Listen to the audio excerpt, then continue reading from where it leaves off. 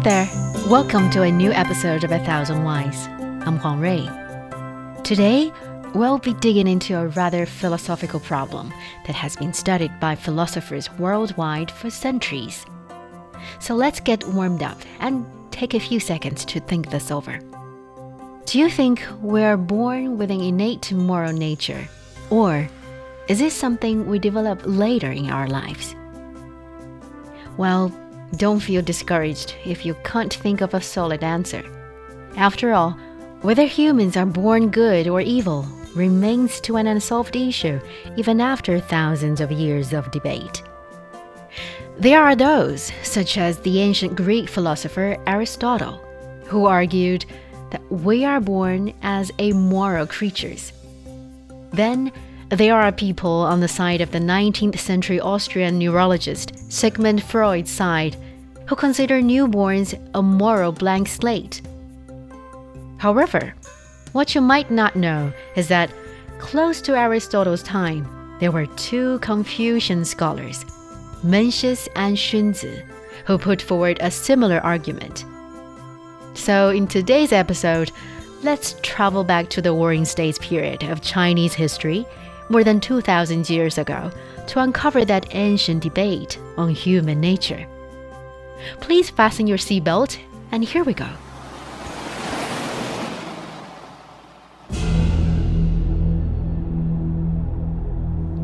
Better known as Mengzi, Mencius was a very important Chinese thinker. Some would say he was second only to that of Confucius himself. He interpreted the thoughts of Confucius while simultaneously interpreting the teachings with his own philosophical ideas. Mencius is most famous for his theory that all human beings are born with an innate goodness, and it can either be trained through education and self-discipline or squandered through negative influences and lack of practice. But all in all, humans, by nature, are good. And whereas Mencius stands for self-cultivation as a natural tendency embedded in us at birth, Xunzi, on the other hand, is popularly known for the opposite. He believed that our nature naturally inclines towards conflict and disorder, and that we would need to radically reform them, not develop them.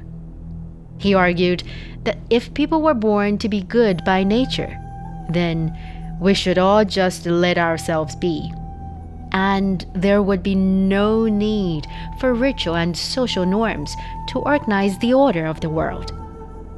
In the view of Xunzi, these rules, man-made standards, and the spirit of self-discipline were created precisely because people do not act in accordance with them naturally.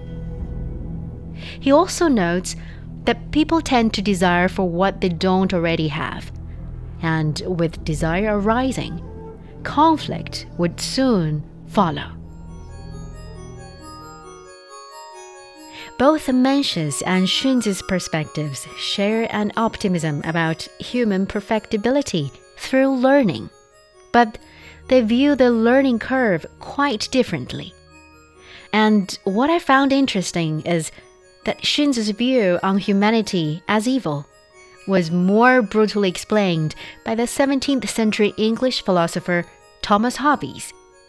According to Hobbes, people's desire will run rampant if they don't know how to control it. We will inevitably find ourselves in conflict in trying to satisfy those needs and desires. And once left to ourselves, we will fall into disorder, poverty, and conflict, living a life that would be, as Hobbes put it, poor, nasty, brutish, and short.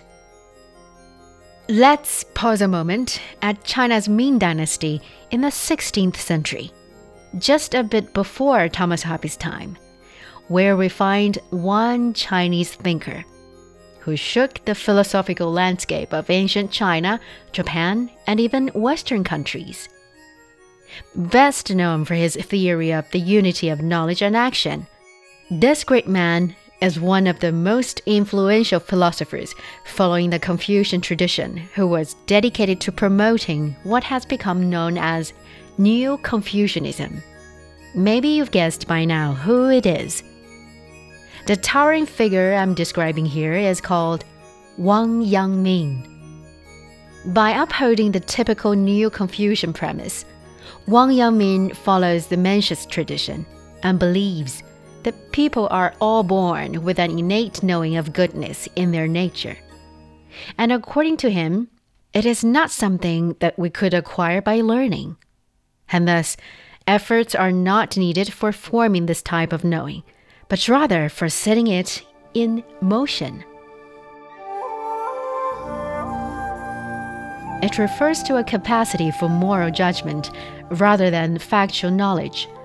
And even people lose sight of their innate knowledge because of self-desires.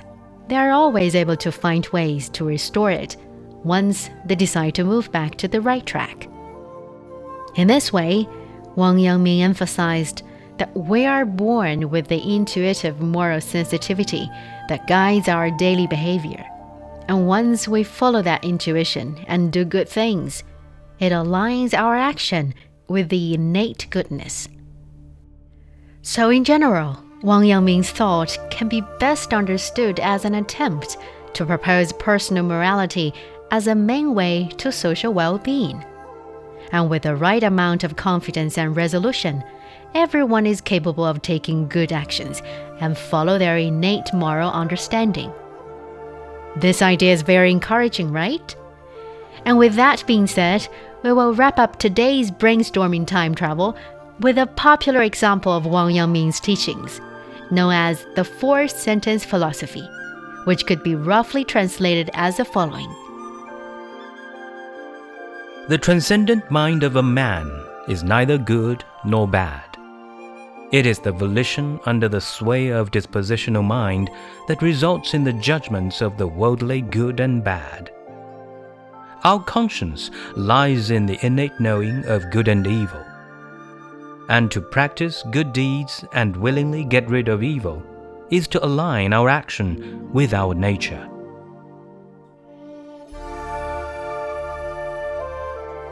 Put simply, the heart and mind in themselves know no evil. There are only good and bad actions and events. The trick is recognizing what is good and what is bad, and using that knowledge to reject evil.